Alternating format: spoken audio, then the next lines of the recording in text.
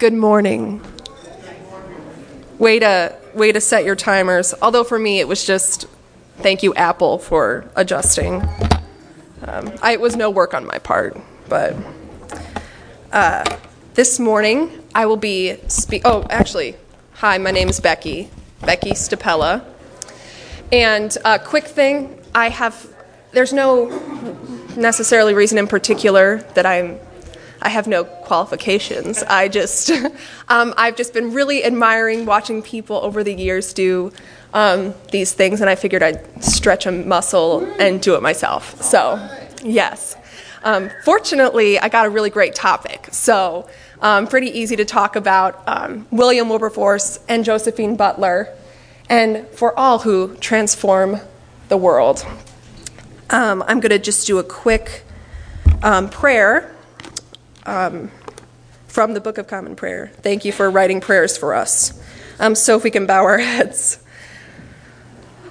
Almighty God, who created us in your own image, grant us grace fearlessly to contend against evil and to make no peace with oppression, and that we may reverently use our freedom. Help us to employ it in the maintenance of justice in our communities and among the nations, to the glory of your holy name, through Jesus Christ our Lord, who lives and reigns with you in the Holy Spirit, one God, now and forever. Amen. So to kind of get us going, I'm going to pretty much kind of try and plow through a little bit of bio between William and Josephine, because they lived an awful long time and they did a lot. So I just pulled out some facts that I thought were interesting and that I thought would pertain to social justice work. So, that's right, I went up. Apparently it's kind of counterintuitive. So this is the handsome William Wilberforce. William was born August 24th of 1759. He was raised in a wealthy family. When William was 9, his father died and he was sent to live with his aunt and uncle. William's family, his mother and father, were raised in the Church of England, but his aunt and uncle were Methodist, so that was not cool. William loved his aunt and uncle, and he loved their church, and he loved the way they were raising him, but his mom and grandmother were just very upset with the way his aunt and uncle were influencing him. So 3 years after living with them, they took him back home, and he was devastated by this. He loved them. But we'll skip ahead. When he was 17, he attended Cambridge. He was kind of a lazy guy. No, I'm just kidding. 17 in Cambridge. But he didn't take his schooling too seriously. When his grandfather and his uncle died, he was left independently wealthy. So he didn't really have much to worry about. But he was known for gambling. He loved to go out. He had apparently this amazing singing voice. He was known for being extremely witty. But actually, he still ended up doing pretty well in school. He got like A's and B's. So even though he was kind of a party animal, I don't know. But when he was studying, he began to explore politics. He and a friend would go to Parliament, and they would watch the proceedings whenever they had time. And in 1784, after he'd gotten his bachelor's and master's, he was elected into Parliament at the age of 24. So, some goals for everyone. That same year, William met the Reverend James Ramsay, who was an Anglican minister and was a medical supervisor of the plantations where he was stationed, and he told Wilberforce and his friends about the horrific treatment of slaves. And even though actually William was not a practicing Christian at the time, he was obviously very influenced by how he was raised, but he wasn't himself a Christian. And he was obviously very moved by what he heard. But he didn't do anything. He didn't follow up with this guy or anything. But then, in 1785, so a year later, he read the book The Rise and Progress of Religion in the Soul by Philip Doddridge, which sounds riveting, but which spurred him to read the Bible, pray, and journal his conversion. So he did. This spurred him to Christianity. So since 1784, William Wilberforce encountered others who were, I'm going to go like this, he encountered others who were against slavery, but he kind of, he was passionate about it, and you could tell he was interested in it, but I think he was gathering evidence, he was exploring himself, and I think also he was relatively young, and I think he felt kind of, this is a little bit more of kind of from what I was reading, that it seemed like he felt underqualified to speak about it. But a lot of people were encouraging him. He had friends who were encouraging him to speak about it, but it took him a little bit to kind of get going. So when he first, heard about slavery in 1784 to his conversion in 1785 to then his first major speech to Parliament on slavery wasn't until 1789. So it took him a little bit just to kind of gather that, steam to get going. But after that, he was on a roll. He joined many groups. He was constantly just combating different arguments. I thought some interesting arguments that he had to face were three that I wrote down. One, I think that we've kind of heard a lot, was Africans were lesser humans. And so that one I was familiar with, that was an argument. But I was surprised to hear people argue that, well, the situation in Africa is far worse, so we're actually kind of doing them a favor by keeping them here. They're actually safer over here, even though it is labor. It's better than where they'd be in Africa. And then another argument was kind of to kind of be like, okay, William, slow your roll. Let's try and do something gradually. Let's do gradual abolition. And I felt like I feel like I'm familiar with these arguments myself, just in even current events. Sometimes you'll hear those same arguments. I thought this was one thing that he wrote that I thought was, this is a quote from William. "I mean not to accuse anyone, but to take the shame upon myself, in common, indeed, with the whole Parliament of Great Britain, for having suffered this horrid trade to be carried on under their authority. We are all guilty. We ought all to plead guilty, and not to exculpate." I don't know if I got excited. "Ourselves by throwing the blame on others. And I therefore deprecate every kind of reflection against the various descriptions of people who are more immediately involved in this wretched business." And I thought it was kind of Pauline of him to kind of say, like, we are guilty, to take the blame upon yourself and kind of to throw yourself down and say, we are all guilty in this, and to take the responsibility upon himself, even though he's actually the one advocating against slavery. He did so many things. So these are just kind of some small snippets of his life. He lived a long time. But on July 26, 1833, the government guaranteed the passing of the bill for the abolition of slavery. And 3 days later, William Wilberforce died. So he heard the passing of his bill 3 days before he died, which is pretty incredible. And so I know that was kind of quick, but I just wanted to open the floor for just a little bit of discussion. Any questions about William? Anything that kind of struck you? It's okay if there's nothing. Yes? You talked about his hearing about what happened on the plantation. Where was that plantation? Oh, that's a good question. I totally could look that up. I could let you know, because I would love to learn more about the Reverend...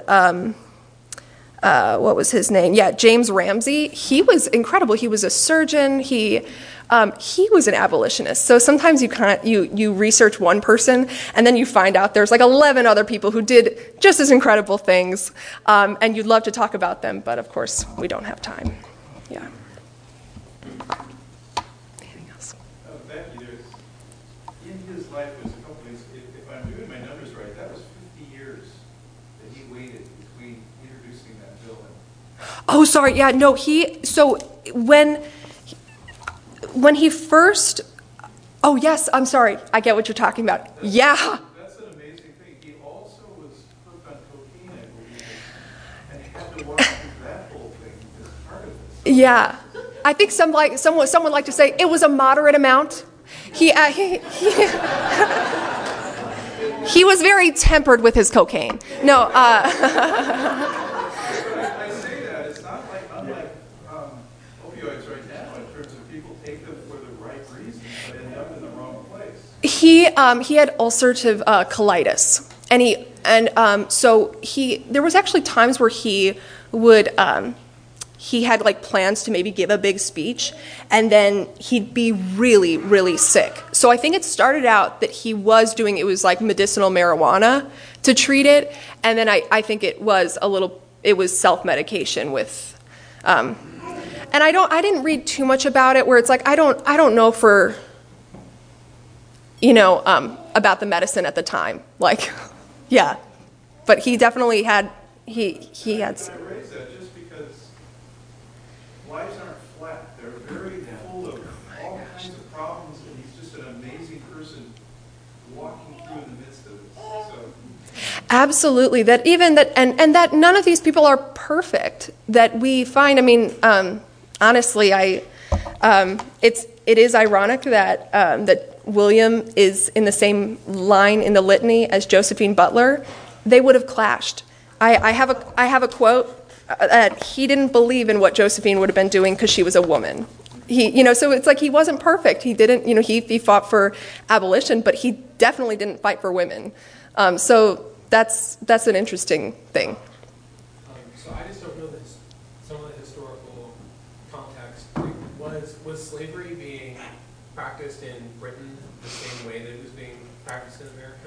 Yeah, it seems to be. It was very kind of the similar stories that you'd hear of. They're bringing people over from Africa. 80% of their external income, like as an economy, was from the slave labor. So cotton. It was. So when you even think about people that in Parliament that might have been even having a reasonable argument for pro-slavery, was our economy would crash if we got rid of the slaves. So same kind of thing that we were dealing with in America. I think very similar. That's my father-in-law. Good job. After the bill in 1833, so the slaves were immediately freed. How much long did it take before it really was implemented into society? Did it take 50 years, or was it the next couple of years? Or? I think it sounds like it's debatable. I think that I'm sure that we're still dealing with certain things from that bill. That they had promised that they'd pass it. It did take a long time before things were. I wish I could say. I wish I could say a little more eloquently, but that they kind of did. It was a gradual move, and that was the bill did. I think William did have to concede on certain points to kind of meet halfway with the people who were saying gradual abolition, of saying, okay, let's pass a bill where let's get it going, of kind of step by step, that certain slaves would then work for another 6 years and then be able to get paid and then be free, kind of. So there was some stuff like that obviously is very complex, and yeah. Anything else? Okay. I'll be quick to move on to Josephine Butler, who I am just such a fan. Me. 1 second. Oh, that's right. It's double-sided. Silly me. Okay. Josephine. So Josephine Butler, Josephine Gray, was born April 13th of 1828. So she and William kind of overlapped just a little bit, which is kind of, actually, it was funny because when William had made a quote about not wanting women to be involved in politics. It was actually the same decade that Josephine was born, so I thought that was kind of funny. Her father was a politician involved actually in the civil rights movement, in the abolition of slavery, and the reform of welfare laws for the poor. So he was a very socially minded creature, and this was how she was raised. Her father treated her and her male siblings equally, educating them on social and political issues. He would even have the women, have Josephine there when he would have political friends over. So she was very much integrated into her father's political life. They were raised in the Anglican Church. And this was the attitude, I think, that really helped shape Josephine throughout her life, because we see, even as a young girl, that she was very socially minded. For example, when she was 17, she was riding her horse and came across a disturbing sight of a man who had hung himself. And she recognized him, and she learned that he had killed himself because he'd been fired from his job as a valet because he fathered an illegitimate child. And some historians think that it was this experience that Josephine became disenchanted with the church. She actually said this of her priest. She said her priest was, quote, an honest man at the pulpit who taught us loyally all that he probably himself knew about God, but whose words did not even touch the fringe of my soul's deep discontent. She was an incredible writer. I just got chills. Instead, she began to fervently seek God by herself. It was lonely, it was difficult, and she didn't do it out of obedience to God. She did it out of a true desire to know him more deeply. When she was 23, she married a like-minded man named George Butler. They seemed adorable. While she and her husband seemed like a dream team, I obviously had thoughts on their relationship. The community in which they lived was not one that appreciated women. At social gatherings, Josephine was often the only woman who was present, and she had to overhear men speak disparagingly of women. One conversation in particular spoke about Elizabeth Glasgow, who wrote a more famous book, North and South. But her novel, Ruth, where there's a plot point where a poor woman is seduced by a rich man, and then he abandons her. And the men believed that it was natural for a woman's lapse in judgment to be seen as far worse than a man's lapse in judgment. And she didn't say anything at the time, but these kinds of conversations really bothered her. But she had wonderful George, and at this time, Josephine and her husband George supported these causes that centered on social justice.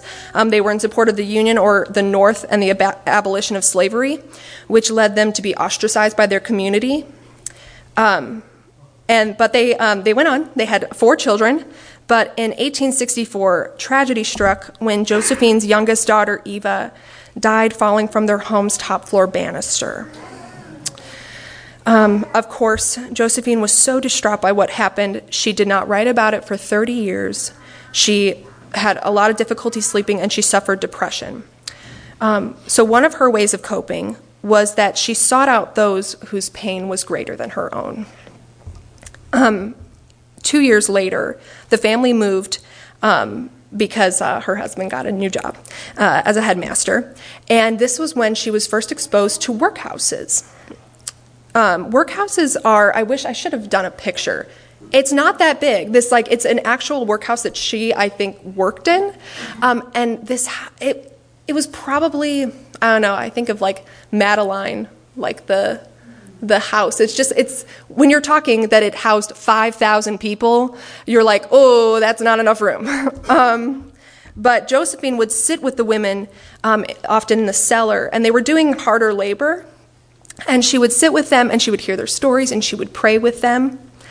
But these people were living as prisoners. One thing that this experience brought her to was that she learned about the Contagious Diseases Act, which was established in 1864. So she's learning about this in 1866, 2 years later after this rule was established, to reduce the spread of sexually transmitted diseases, specifically within the Army. Under this law, police had the authority to check women for diseases indiscriminately, and this was not a pleasant experience. As you might imagine, how do you check for sexually transmitted diseases? If the women were found with a disease, they were sent to a workhouse from 3 months, it started out, and then it was to a year, and then for some indefinitely, especially for terminal cases. George and Josephine started to keep some of these women in their home, especially those who were in the ending stages of their terminal illness. But eventually they founded a home for that could house more women, and then they weren't subjected to hard labor. It was more like sewing and that kind of stuff, but a place where they could live safely. One case that Josephine used to campaign against the Contagious Diseases Act was the Percy case. The Percy case involved Mrs. Percy, an actress and widow who was raising 3 children. She was accused of being a prostitute. And while she was never arrested, she was spied on, she was denied work, she was threatened to have the examination forced upon her. So she wrote to the newspaper explaining her situation. And less than a month after sharing her story, she killed herself rather than face the humiliation of this examination. So this caused national news coverage. And Josephine and other organizations used this to combat the act.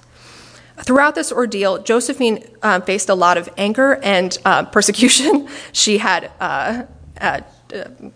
what is it? I'm trying to think of a nice word. Excrement thrown at her. She had her windows smashed. She had threats. She was once chased down a street. A lot of by brothel owners and stuff like that. At this time, prostitution was legal. So in her mind, when she's talking about this, she's saying these are women trying to make a living. So it's kind of different today, where you'd say, well, it's illegal. It wasn't at the time. One of the main arguments she faced was stated by a committee member stating, quote, "There is no comparison to be made between prostitutes and the men who consort with them. With one sex, the offense is committed as a matter of gain. With the other, it is an irregular indulgence of a natural impulse." Some of these girls were as young as 12.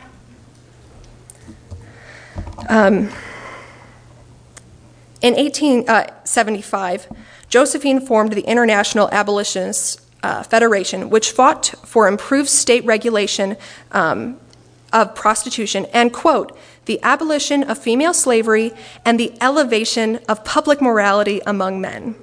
I think what Josephine was facing a lot of times was that men were not held accountable, especially like in the Army, where that diseases were being spread through sex with prostitutes. But while removing the prostitutes, diseases were still being spread through the men, but no one was checking them. In 1880, Butler wrote her first piece about the prostitution of young women. Girls as young as 13 were legally able to be prostituted, and while 13 was the legal age, Josephine wrote that women were also younger. This was so cool.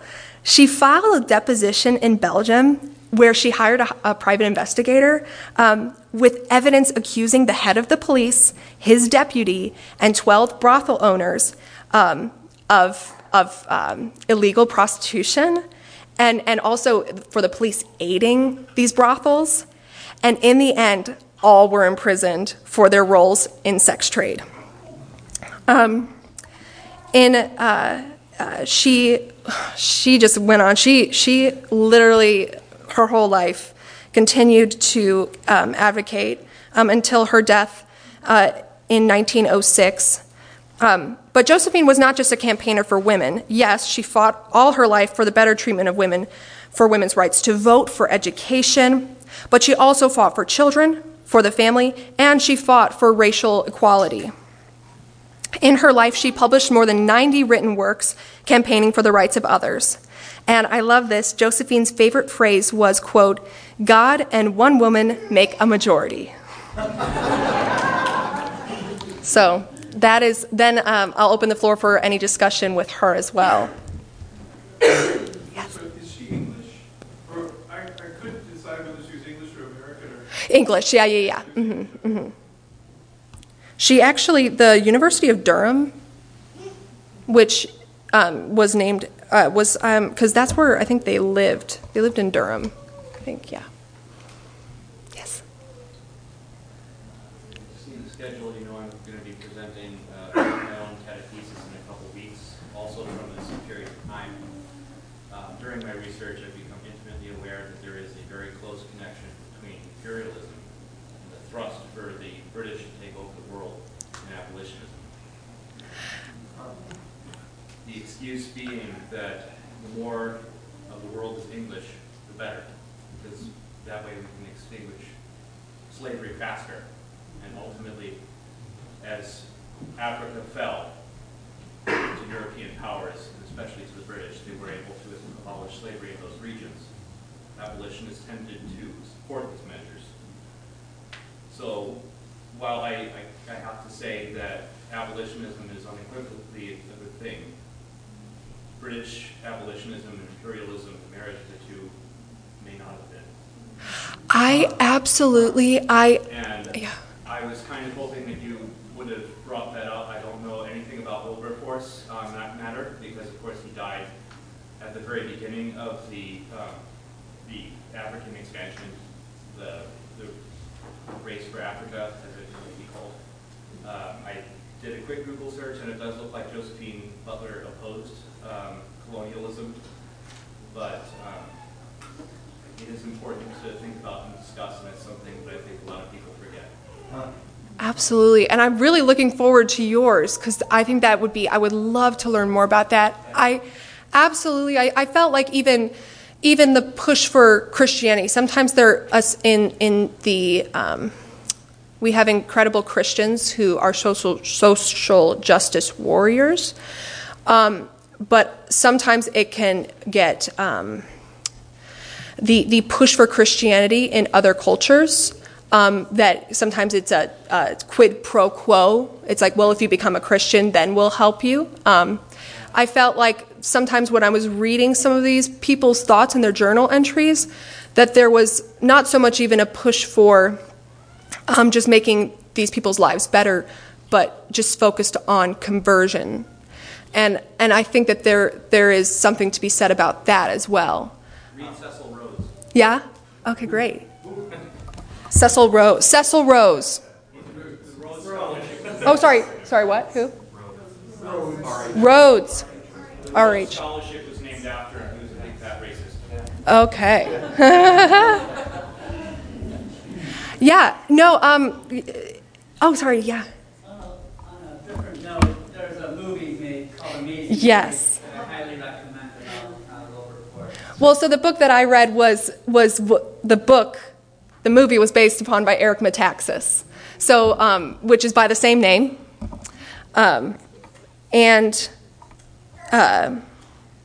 Yeah, that's literally very encompassing of his life. Yeah. One of the exciting things about this is that we have things going on right now that sometimes we're like, oh, it's never happened before.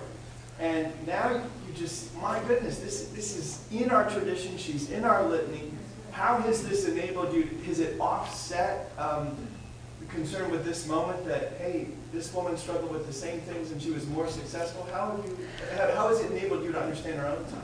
I think pretty much.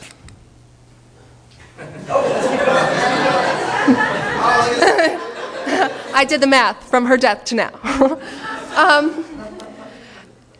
I love that you brought that up. Thank you. It's crucial.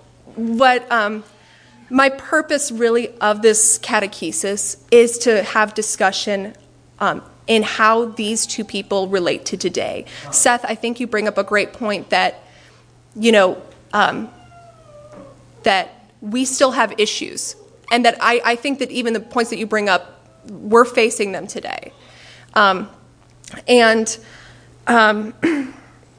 guess I will just kind of keep moving. Especially, I like that you brought up Amazing Grace, because that was the book that I used. And from the very beginning, to research, obviously written by Eric Metaxas. If any of you have read Eric Metaxas' work, you know he is a phenomenal writer.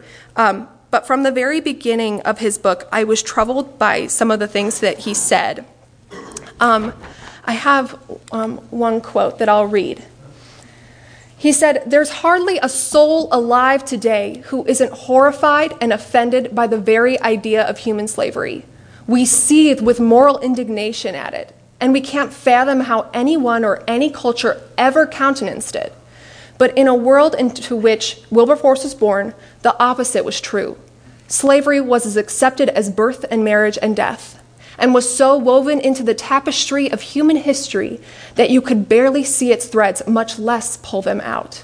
Everywhere on the globe, for 5,000 years, the idea of human civilization without slavery was unimaginable." And I think, actually, I actually think I got, this was one. This is my kind of whammy. I thought this one was really, I guess actually I'm just going to kind of go into it.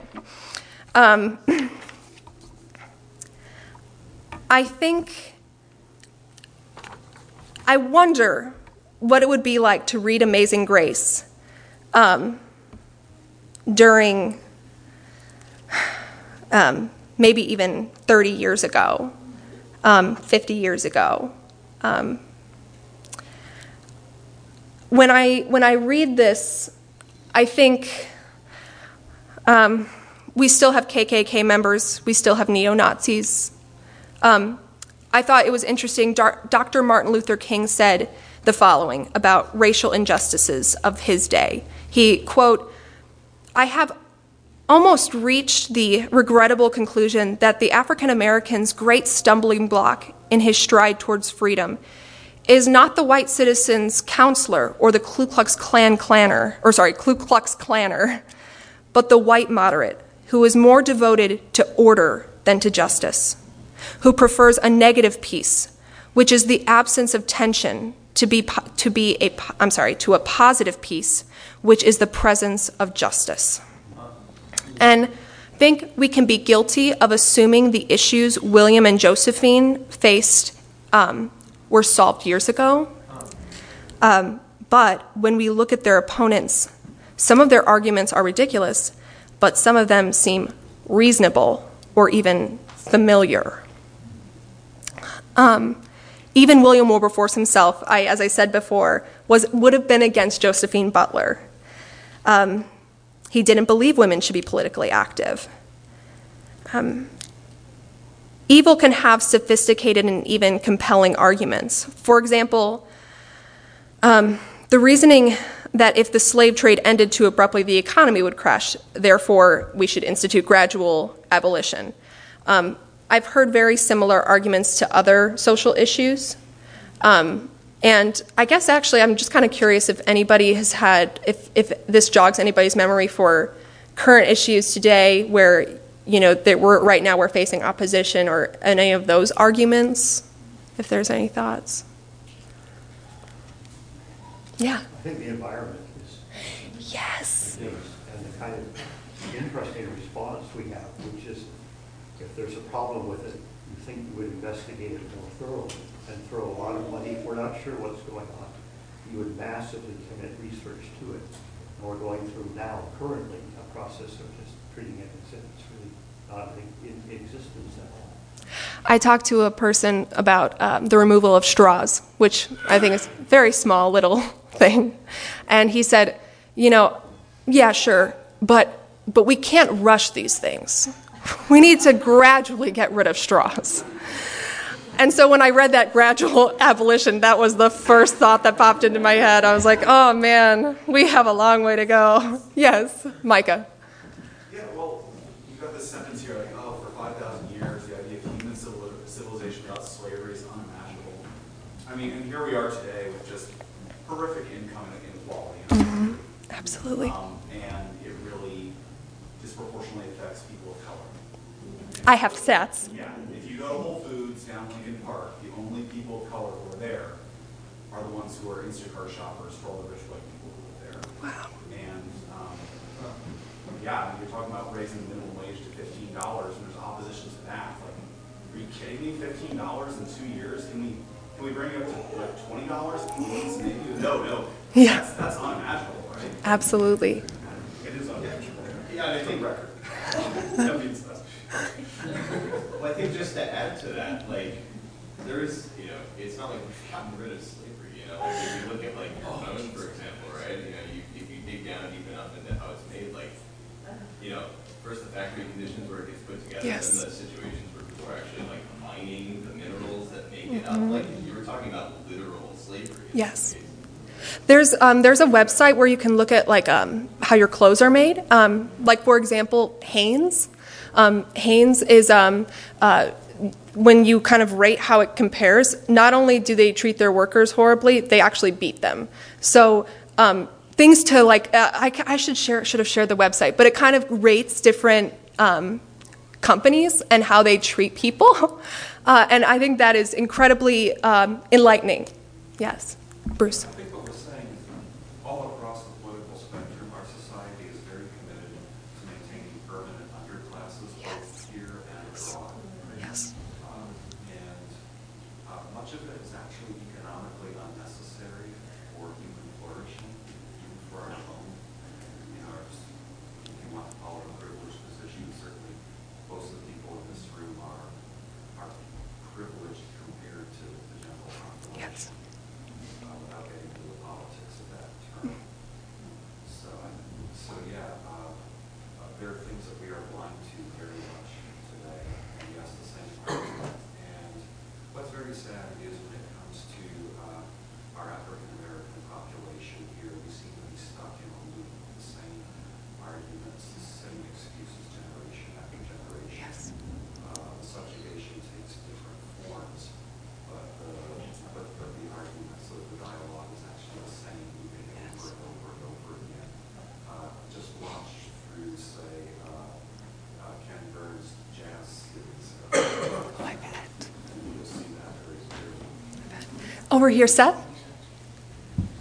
Once again, the road to ruin is often paved with good intentions. And you have to be very careful to make sure that the quest for justice doesn't lead straight to fascism and oppression, because it can.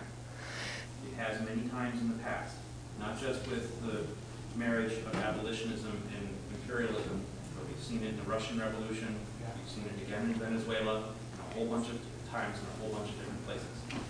It's an extremely complex, yeah. With the whole thing about slavery not being quite over, at least those people are getting wages. We also need to remember that there's still such a thing as human trafficking. That is slavery. Absolutely. Oh yeah, no, we absolutely. That is slavery. The best that we can say that the rest of it is indentured servitude, and we can argue whether or not that that's okay too. That's a different matter entirely. Those people have a lot more rights. It is, I mean, obviously, I'm glad you're bringing this up because I think we have so many issues that we don't even know about. Yeah. I think it's really appropriate then that we're talking about all this during Lent, because it's very, we can reflect on ourselves, Yes. our little parts, whether knowingly or unknowingly we're part of these systems and histories, or individually how we're part of these systems of oppression. Yeah. But Absolutely. I think confession time as well. Absolutely. I love it. So I raise a question here when you raise this, because I'm totally troubled by our discussion. And not that there isn't causes, but my question is this: what is the Christian cause versus the secular cause? Where do they merge and where are they different? I am really, really troubled because I'm watching a church that seems to be following about 20 years behind the secular cause, but no difference. And I'm saying, where is my role as a believer? And what does the scripture teach me in terms of what justice is? as opposed to what does this world and this culture teach me? And so I'm very, very concerned as I listen to this because I don't know where those distinctions are. And I think there are some very real distinctions. Joy knows. Well, I don't know if I know. I think it's, one thing that I have to think of is this is an issue that you have to prayerfully consider. But I would say, I don't count, let's use the shorter term, social justice warrior. If they, as a social justice warrior, and me as a Christian, are working towards the same end at one point, they're not my enemy, and I'm not going to throw a roadblock in front of them there, right? We're working towards the same end. We don't necessarily understand why at this point, but we're aligned. Not that I take everything they say as the exact path I'm on, but for the time being, we can work together. Now, I would say the Christian's job is to understand what it is when Jesus says, my kingdom come on earth as it is in heaven. And there are times where our cause is aligned more with what people would call social justice stuff. And I don't think they're the exact same thing, but I don't want to dismiss all of that because we have such a strong reaction that that's the way the world is going and they've taken it too far. Yeah, but Jesus did a lot of things that people said were way too far at the time too. You know what I mean? Like, I think it has to be prayerfully discerned, but at the same time, if people are working towards bringing about equality in how we see people, whether that's wages, whether that's dignity of life, whether that's quality of life, why am I going to stop someone coming back from a Christian background on that if we're working in the same thing? Even though I may speak in to say, I don't love where you're taking this eventually, we disagree at this point, but right now, you and I are aligned. I see, like, obviously, when I was putting this together, I know that it's a very complicated, I know it's a very contentious issue. I absolutely, I feel that weight. I know that there's not a simple answer, and I want to, I don't want anyone to feel like I have, that I don't hear or that I don't understand that it is a complicated issue. But in light, I do want to share just a few statistics. We have about 10 minutes roughly until we have to end. And in light of this conversation, I think it'd be a really great idea for us to just, before we close, that we would just get on our knees and that we would pray about what we can be doing. And also just as an introspection. It doesn't have to be, I'm not trying to put an agenda on anybody, but I think to explore internally what we can be doing as the church in this time.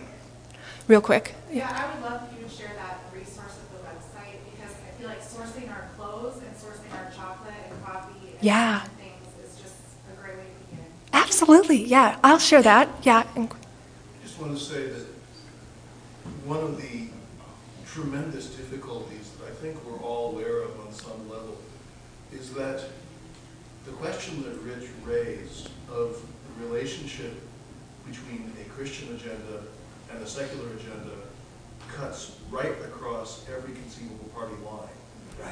The question is not just a question to be asked of someone like AOC, but it's also a question to be asked of the current President of the United States. Absolutely, yeah. And I want to get to... Do you want to jump to your statistics before I say my piece? Or yeah, maybe so. Yeah. I'll just do real quick. Okay. Real quick, this was just something that... so I picked just one topic of just racial inequality. This is Ruby Nell Bridges Hall. She was the first African-American child to be basically... This was one school in Louisiana that she was integrated into, and she had to be, a U.S. Marshal had to escort her to and from school. She's going to turn 65 this year. This is not that long ago. Wow. So this is a statistic from 1968 to 2011. And as you can see, so this is school integration, and as you can see, it is on the rise. It's increased. I'm sorry, I said integration, meant segregation. So I know I'm going through these kind of fast, but I just wanted to just send. This was an article from the New York Times, and I thought it was kind of cute that you could like click buttons and you could take like a ABCD quiz.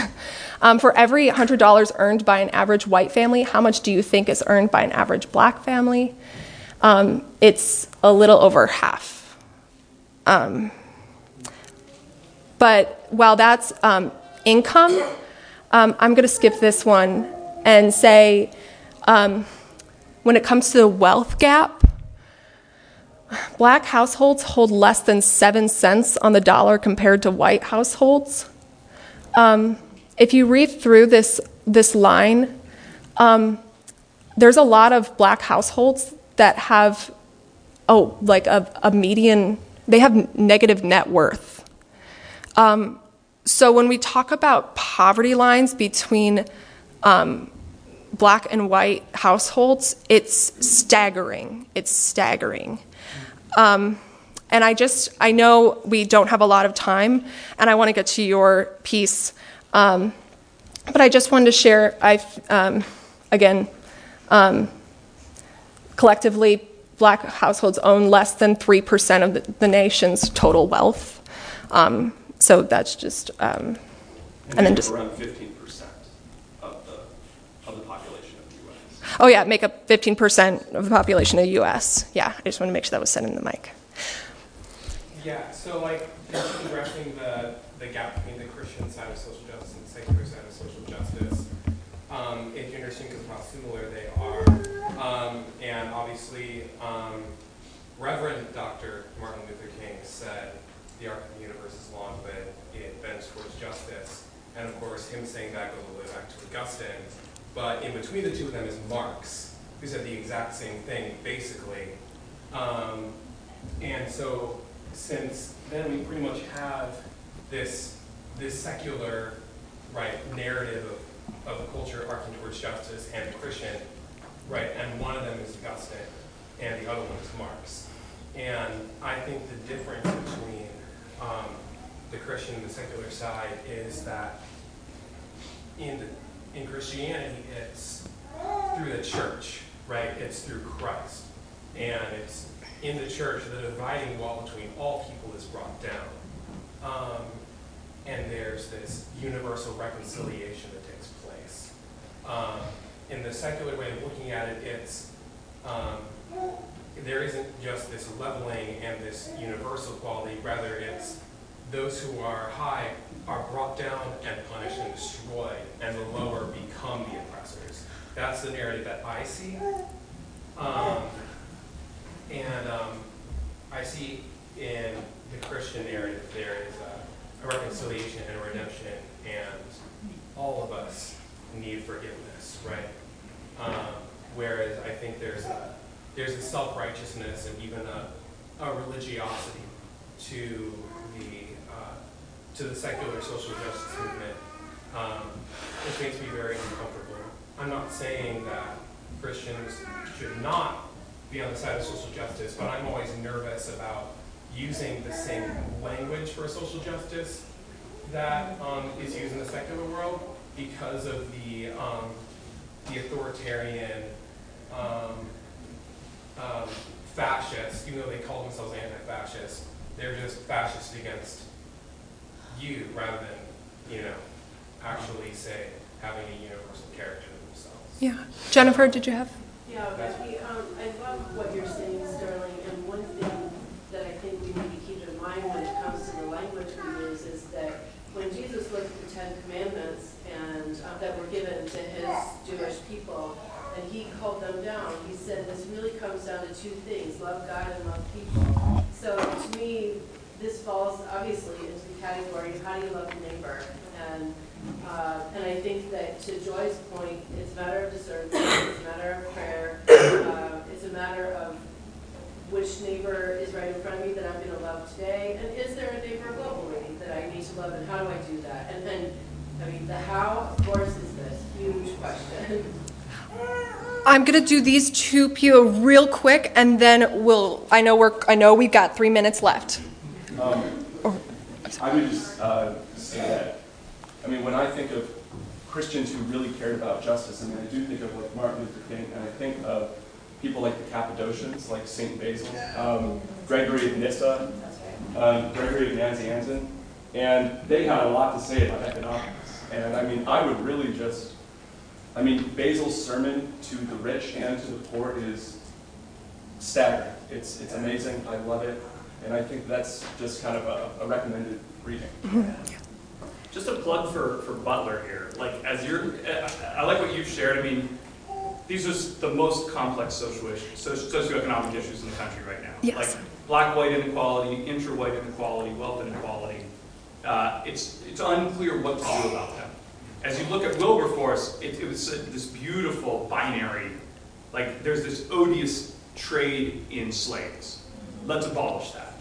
But as you look at Butler, Josephine Butler, like women's rights, that seems a nice parallel to me of like, what do we do here? This is complicated.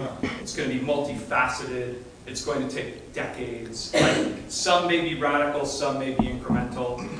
I'm seeing more for me to reflect on in the Butler case of like, and as you say, like introspectively, what can we do? She saw what she could do with the women around her. I think some of us would love, like, where's the binary for us to fight for? Maybe it's the climate, probably not. That's also super complicated, right? But like, I would love to fight against slavery like Wilberforce did, but maybe Butler is a great, motivator for us in thinking about these incredibly thorny and complex issues that we do in different ways, some dramatic and some moderate, right? Yeah. I think, and that's great. What I'll do to close before we then just do a quick prayer, is just to say that we have so many issues, and I think that there's even maybe I would love to think that there's people sitting in this room thinking, you know what? No one brought up this issue, but this issue has been on my heart. I would, whether or not it's the ecosystem, the environment, women's issues, or slavery and wealth inequality. I think that what I want to encourage is that these people, Josephine wasn't in Parliament like William was, but she used her means to make change. And William was in Parliament. He went the policy route. And so these people took different actions to fix issues that they saw in their time. And so all I ask in the end is that we take some time to consider the issues of our time and what we can do to change them. So with that, if we can just bow our heads, I'm just going to read this prayer again from the Book of Common Prayer, the Christian Common Book of Common Prayer. Almighty God, who created us in your own image, grant us grace fearlessly to contend against evil and to make no peace with oppression, and that we may reverently use our freedom. Help us to employ it in the maintenance of justice in our communities and among the nations, to the glory of your holy name, through Jesus Christ our Lord, who lives and reigns with you in the Holy Spirit, one God, now and forever. Amen. Thank you. Thank you.